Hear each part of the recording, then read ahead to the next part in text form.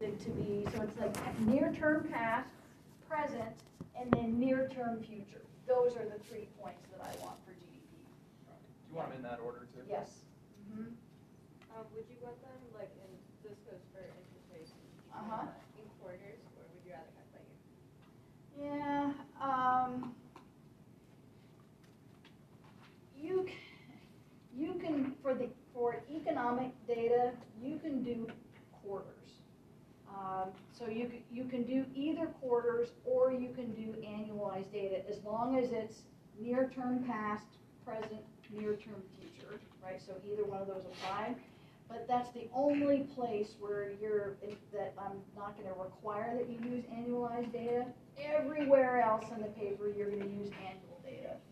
So as long as you don't use that as a theme, right? Say, oh, I'm going to collect quarterly data for revenue and compound annual growth rate and all that kind of stuff. So economic data, if you want to use quarters, that's okay, as long as you go back to annualized data. Would you want them like standardized, like quarters for GDP and then interest rates annualized, or like? No, so stick to whichever. So if you're going to use, so for whatever, so throughout all economic forces, make a decision. You're either going to represent all those data across all 4 of those sets quarterly, or you're going to use annualized data and just be consistent. That's okay. You don't have to apologize. Yep. So, and then along with that, I guess, would you like to, in the future, is that 2023 year, since we're not yet done with 2022, is that the future? So you're talking about, Like predicted. yeah, so for the economic data, right, since we're only in we just started the 2nd quarter, right, so you can say, for the year 2022, the projection is, right, so you can use 2022 as your projection in the economic data.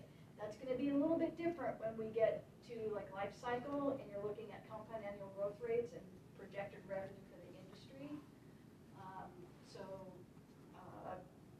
But for economic data, you can use 2022 as the future.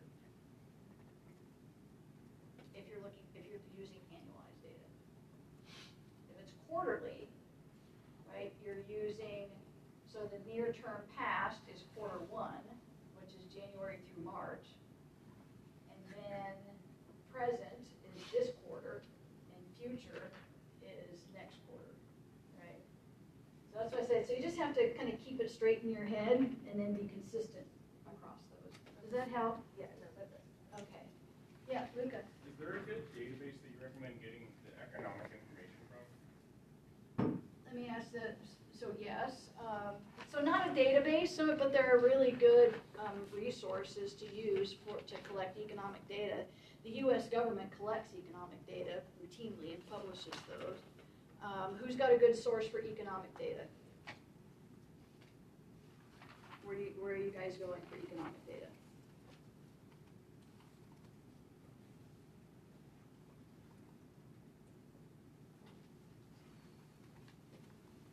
You guys are freaking me out. You should have these data. If you haven't started, I mean, if you haven't started collecting data, I mean, you're freaking me out. This paper is fucking hard to write. So collecting the data should be the easy part. Writing is the hard part, as you guys know, based on how much time it takes to write. So, and these data are easily found, so I'm a little bit concerned. So U.S. economic data.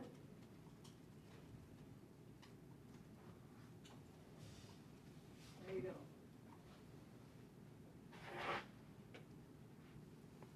So we know that we're at a federal level here because we're at the U.S. Department of Commerce, and so they go through. There are a lot of, right, not just the economic data that I've asked for, but there are a lot of economic data in here.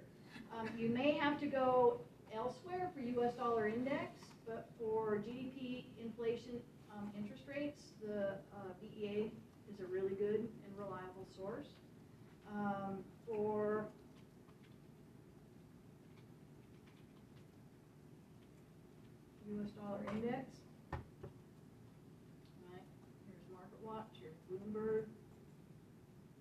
it'll give you the historical, right, and you can, no, I don't want invest in market watch.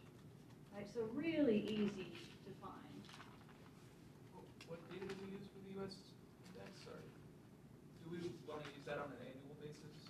Or I guess we just talked about it. Yeah, so again, just be consistent, whether, so with the economic data exclusively, right? I'm not, so whether you're gonna use quarterly is okay, but use quarterly consistently for all economic data, right? If you're gonna use annualized data, use it consistently for all economic data. So how would you find annualized on So you can, when you go into these are interactive charts, you can pick the range, right, and look for annual, for the annual data. So you can see here, you can pick your chart range, right, and then it will print out those for you. So you can pick your, let me see, so this one is 1 year, you can pick, for example, 6 months. And it will show you, so anytime you put your cursor, right, on a particular point, right, it'll give you those rates.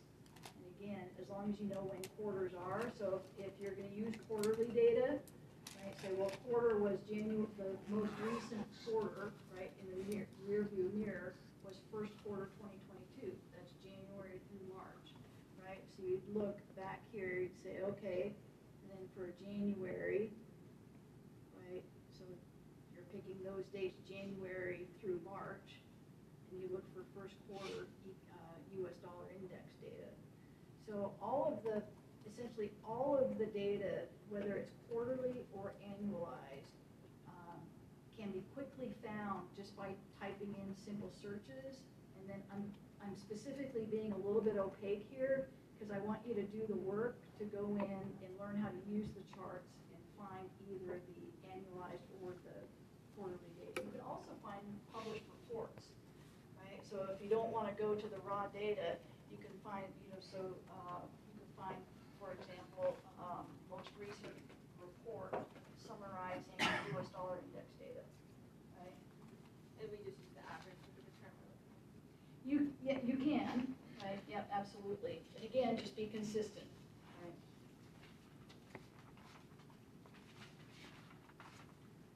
So the economic data, this is the only place in your writing where you're going to collect actual quantitative data and then annualize the collective of the quantitative data. Everything else is qualitative, right? You're going to collect information, basically in words as opposed to numbers.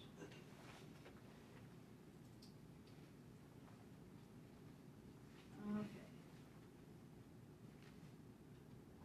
So let me actually go back here and start in a more structured fashion here.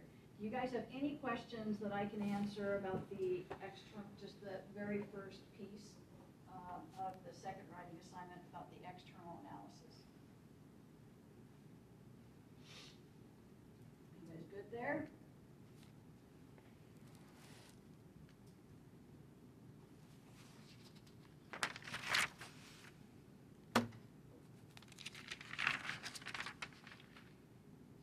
So what is an external analysis? You should be able to go to your textbook and find a definition that you can then cite as your source.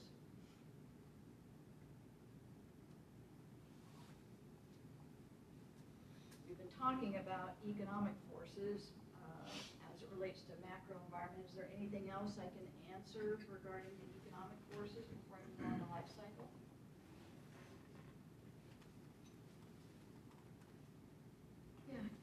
Just want to confirm, so you would only mention specific companies such as Tesla if it's different from the macro environment. So so if there's no difference, do you even bring Tesla up at all? You do not. Okay. No, because they are automatically part of the sub-industry.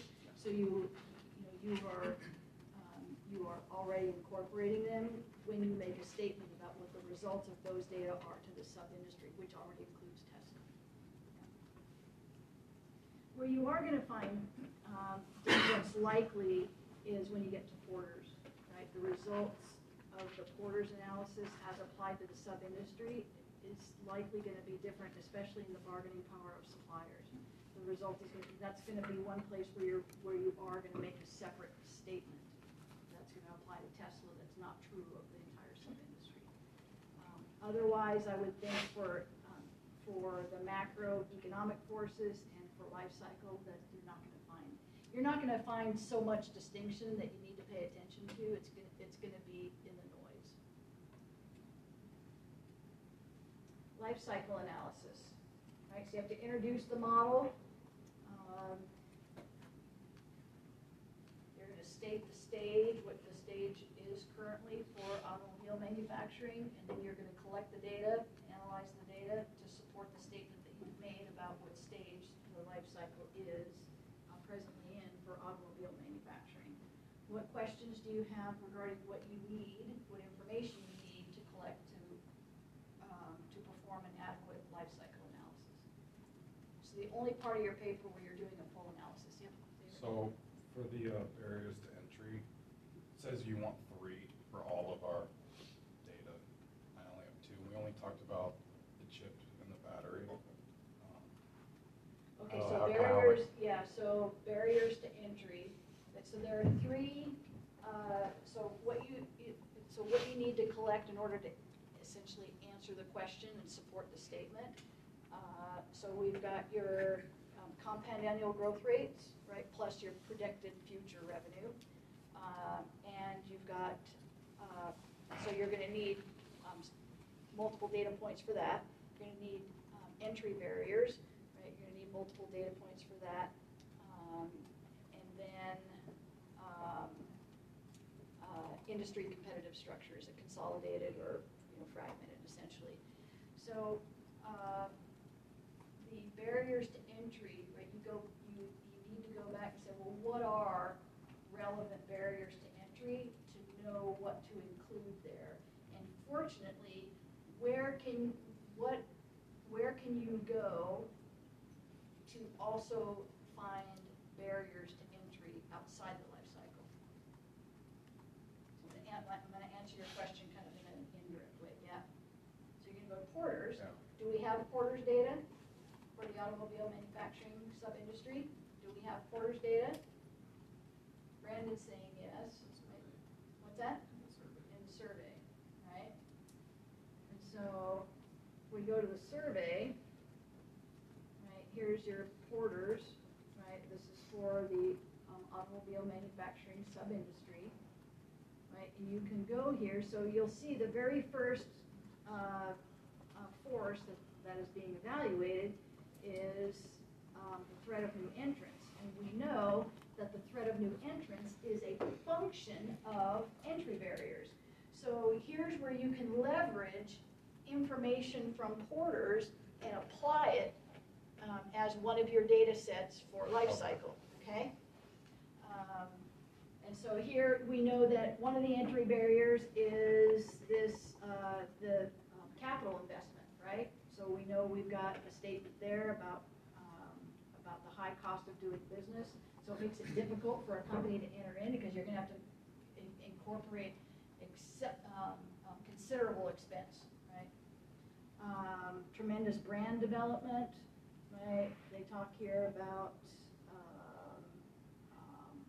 how important brands are. Right. So you can use information from Porter's to answer the question about entry barriers in life cycle. Did I answer your question? Yeah, I was just kind of asking for a third. So I had 2. Yeah, yeah. And so you have to go. So here's what I would urge you to do is to make sure you say, okay, let me make sure I understand what are different examples of entry barriers. Switching costs are also an example of entry barriers. They talk about switching costs a number of times in this survey. And so most everything that you're going to need for both the industry life cycle and for Porter's can be found in this survey. Where you have to spend the time is just reading the survey so that you can, and if you haven't done that, you need to do that ASAP. And when I say read the survey, just a second. When I say read the survey, please do not look at the survey as like you're looking for answers to questions, right? Kind of like you did in high school, right? You're looking for answers to questions. Instead, just sit down and read the survey. It will take you probably less than 30 minutes. And just have a highlighter. And just say, as you read the survey, every time you come across a piece of information that you know that's going to be included in your right, just highlight it. And maybe use a different colored highlighter for a different portion of the report, right? So maybe use green for anything like GDP or economic data related. Maybe use a different color for anything that's in the life cycle. Maybe use a different color for Porters or something like that. So I know what's in the report. I know what I've asked for in the rubric. And the majority of the information can be found in that survey. So take the time and just read through it so that you know what information you have versus what information now you need to go out and collect additionally, like those economic data we were talking about. Caroline. So for the competitive structure and barriers to entry, do we need numbers to support the data, or would we just express it? That's where I was saying it's all qualitative at that point.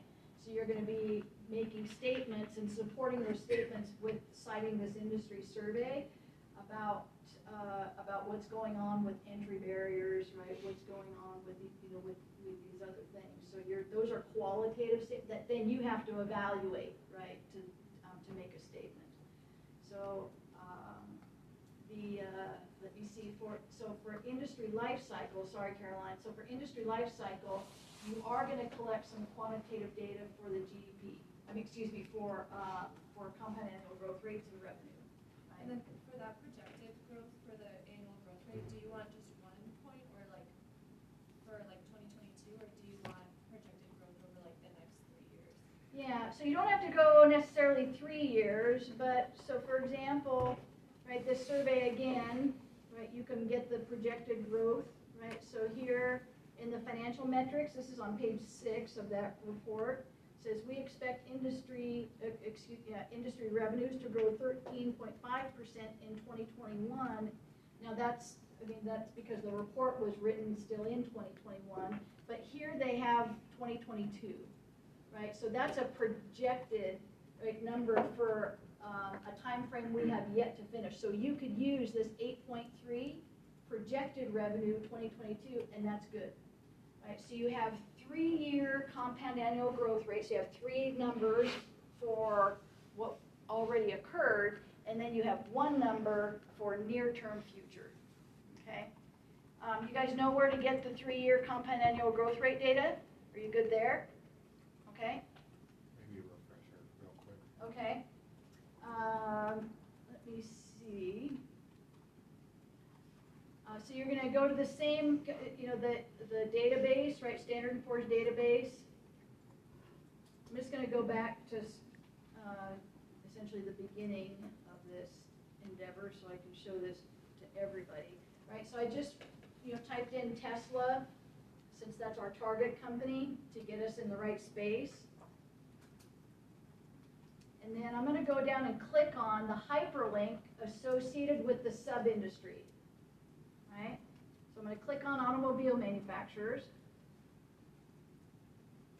Now I know I'm in the right space, right? Because it says automobile manufacturers industry profile at the top. And then I'm going to go in, and this is where I got that industry survey, it was right here, right? But here I'm going to go into the left-hand margin, and I'm going to click on the hyperlink for key stats and ratios.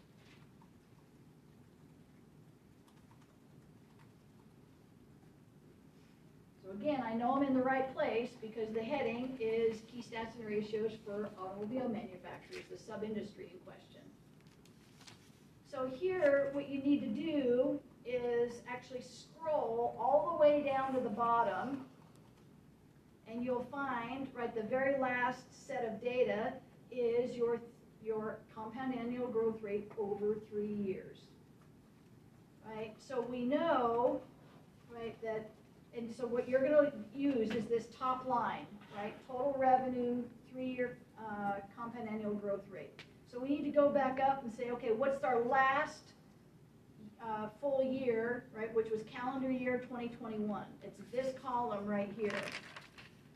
Right, so I'm just gonna leave my cursor in that column, right, say, okay, and I know that it's gonna be, then the two column, if I go back 2 more columns, that's calendar year 2020, and then I've got calendar year 2019. So those are the three-year compound annual growth rate numbers that I need. So I'm gonna leave my cursor there so I can scroll back down. Right, so 2021, the 3-year compound annual growth rate was 0.2%. For calendar year 2019, it was negative 2.3%. And for calendar year, right, so 2019, it was a positive 4.3%. So you've got your 3 years, right, 4.3, negative 2.3, 0.2%. Those are near term in the rear view mirror, and then you're going to make your statement based on that future revenue number of 8.3%. Those are the 4 quantitative data points you need for that first data set and life cycle. 3-year compound annual growth rates for those 3 years, 2019, 2020, 2021, plus projected 2022. We good? Xavier, are we clear? Okay. Go ahead, Amy. What's the proper way to write a negative in a writing paper? Is it parentheses or is it? It's, so again, my statement is the same. Either way is you can write, was negative, or you can put it in parentheses, right? As long as then you're consistent, right?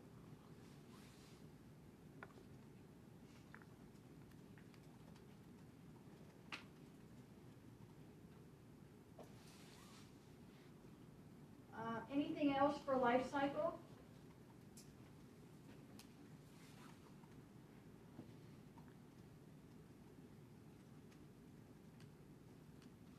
Go ahead, Ray.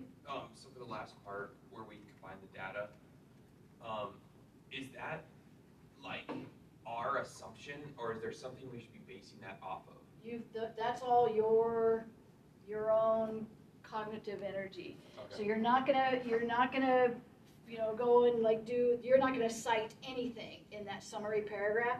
This is all you applying what we've learned and saying, so first of all, we know the answer to the question already about what stage automobile manufacturing is presently in, right? What is the current stage of the life cycle? Mature, right? So and you'll collect all the data. So the I don't mean to say trick, but then the energy that you're going to expend is, okay, how do all of these data support my statement that this industry is presently mature? And that's all just you connecting the dots, right? As opposed to finding a source that you're going to cite. Okay. So you're not going to cite anything in that summary paragraph. You're going to explain to me how all of those data support mature. And then, right, we're not done yet. Then we have to say, does a mature industry present a threat or an opportunity to the sub-industry in their ability to increase profitability, right? That's the whole purpose of the external analysis, is to evaluate for threats and opportunities to profitability. Brady, did I answer your question? Yeah, and then that's where there's no right or wrong answer as long as we support what we're talking about, correct? Yeah, I so mean, there unless you is say it's not mature. Yeah, so the answer is mature, right? I think I can't imagine in my head a way that you could support that the industry is in a growth stage, right? So I do think that there is a right answer for the stage, and your ability, I could probably think of at least 2, maybe 3 different ways that you can connect those dots to support mature. As long as you can make a cogent argument, right? And if your argument differs from somebody else, I wouldn't worry about it. If your argument makes sense, I'm good. Perfect. Anything else about life cycle? collecting the data in terms of where the difficulty is, this part of it, right, is, that's just collecting the information through your research efforts, right? This is kind of the harder part here, right, is to basically, apply your brain and say, well, how do I connect all these dots to support the fact that the automobile manufacturing sub-industry is presently in a mature stage?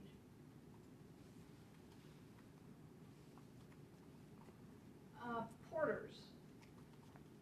Any questions on any aspect of what I've asked for in porters?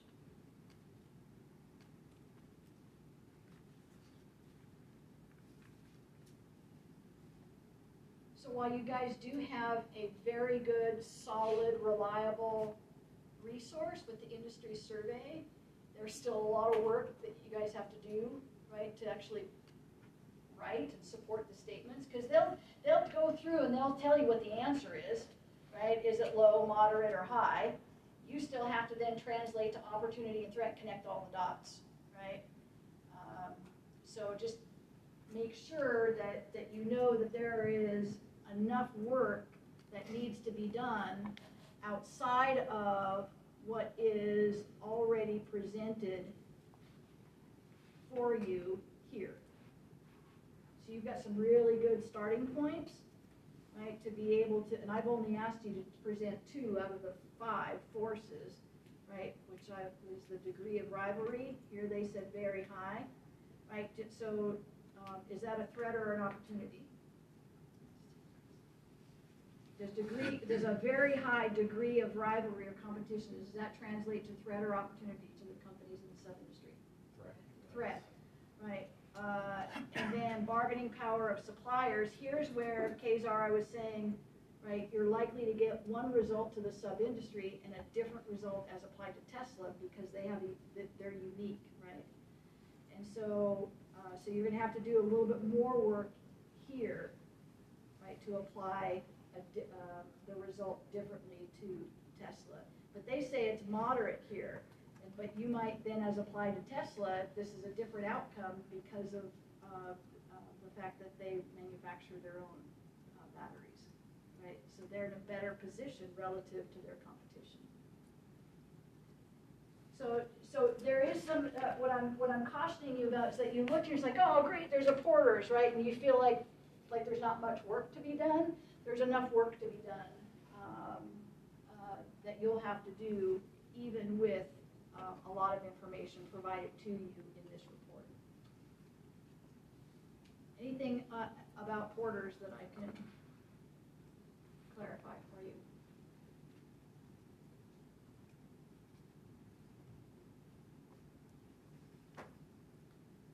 So again, I think I was saying when I was lecturing about Porters is that this is, of all the things that I was teaching about the external analysis, Porters is one of the things that you're going to put in your hip pocket and carry around with you, because companies use it, consulting firms use it as a way to evaluate companies' competitive position within a sub-industry. So Porters is a pretty big deal. Oh, now I do remember the second thing I was going to say. So be careful about looking at the example assignment because the rubric was different there. In particular, the biggest place, one of the biggest places where the rubric is different as applied to your assignment from the example paper is in your summary statement for opportunities and threats. So when you read the summary statement in the example paper, it is very different from what I have asked you guys to do. So look at it, but don't then translate it to what I've asked you guys to do. So that's been modified considerably, right? So that I'm talking about this portion, right? This portion of the summary, right? It's the written portion of the research as opposed to the table.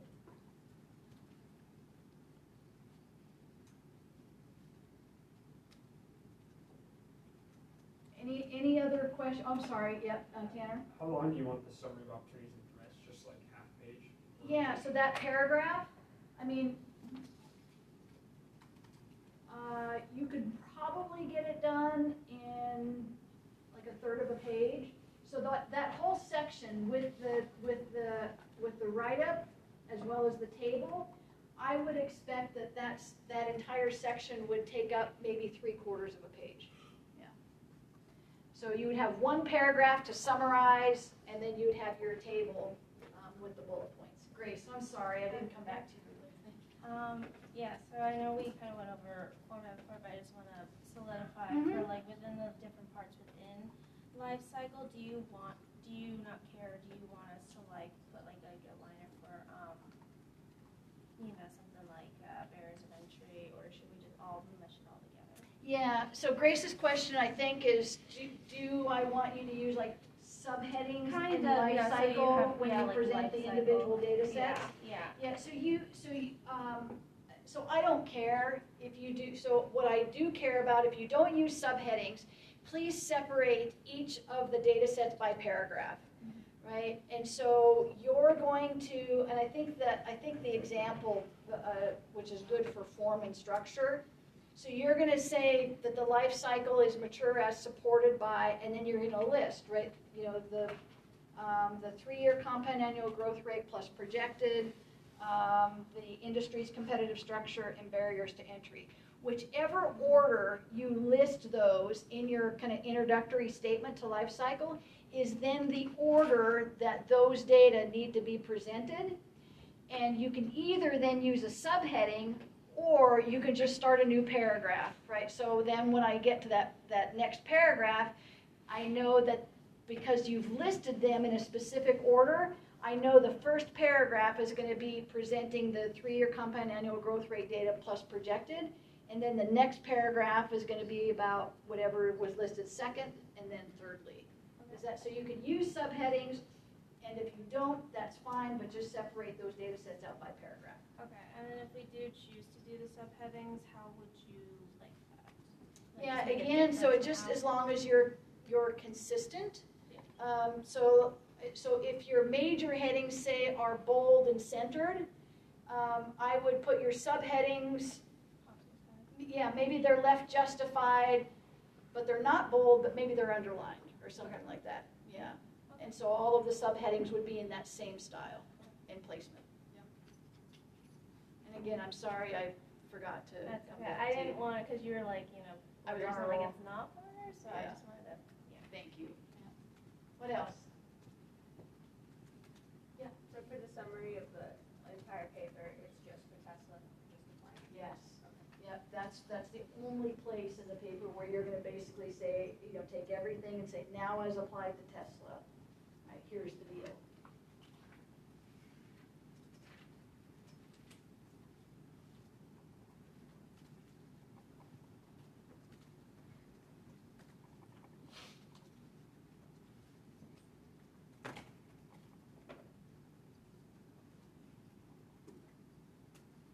So you'll note, based on the schedule, we've got, there's a lot that we have to do.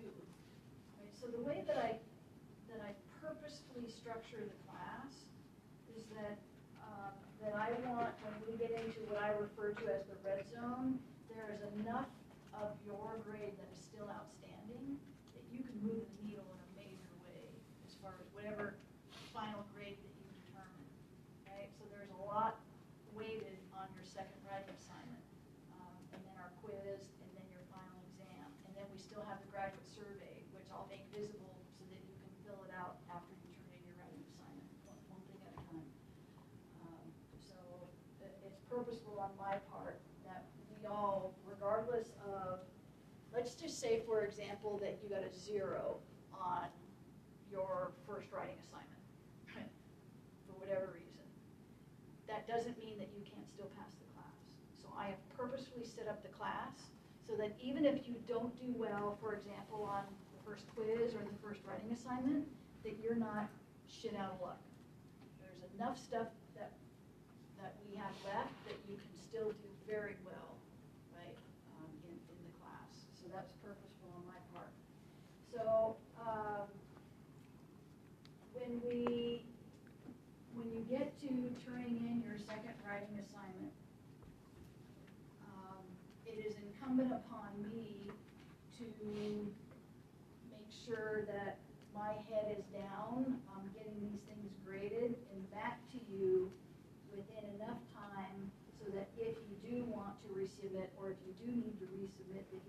so, by May 1st, right? So, so there's an amount of work, on my part that I need to do to make sure that all of this is timed appropriately. But again, I want to emphasize how important this is, because I think this is like 25% of your grade, the final exam. So let's say, for example, you get like an 80% on your second writing assignment, that in terms of prioritizing your time, the grade, how much you can move the needle by working on this versus working on this, right? Way more on the final exam than, earning a few more percentage points on your writing. So what I'm trying to do is emphasize that to the extent that I've not asked you to do anything other than focus on your writing, so do the best that you possibly can to turn in an assignment that gets you over the 70% threshold, right? So that you have the option to resubmit as opposed to being required to resubmit, so that you can decide how you want to spend your time. So that's the best piece of advice that I can give you, because you do not want to double these things up if you don't have to.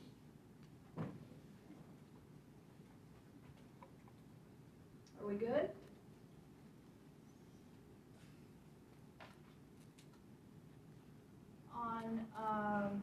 So what I have left in terms of lecture, obviously, is to get through the strategy portion of the internal analysis and the financial analysis. So I will continue that on Wednesday. All of that content, lecture plus the reading from chapter 3 is going to be on your second quiz. So I still have work to do regarding lecture content, and then to help you get set up for your final exam. All right, that's all I've got for today. We'll see you guys on Wednesday.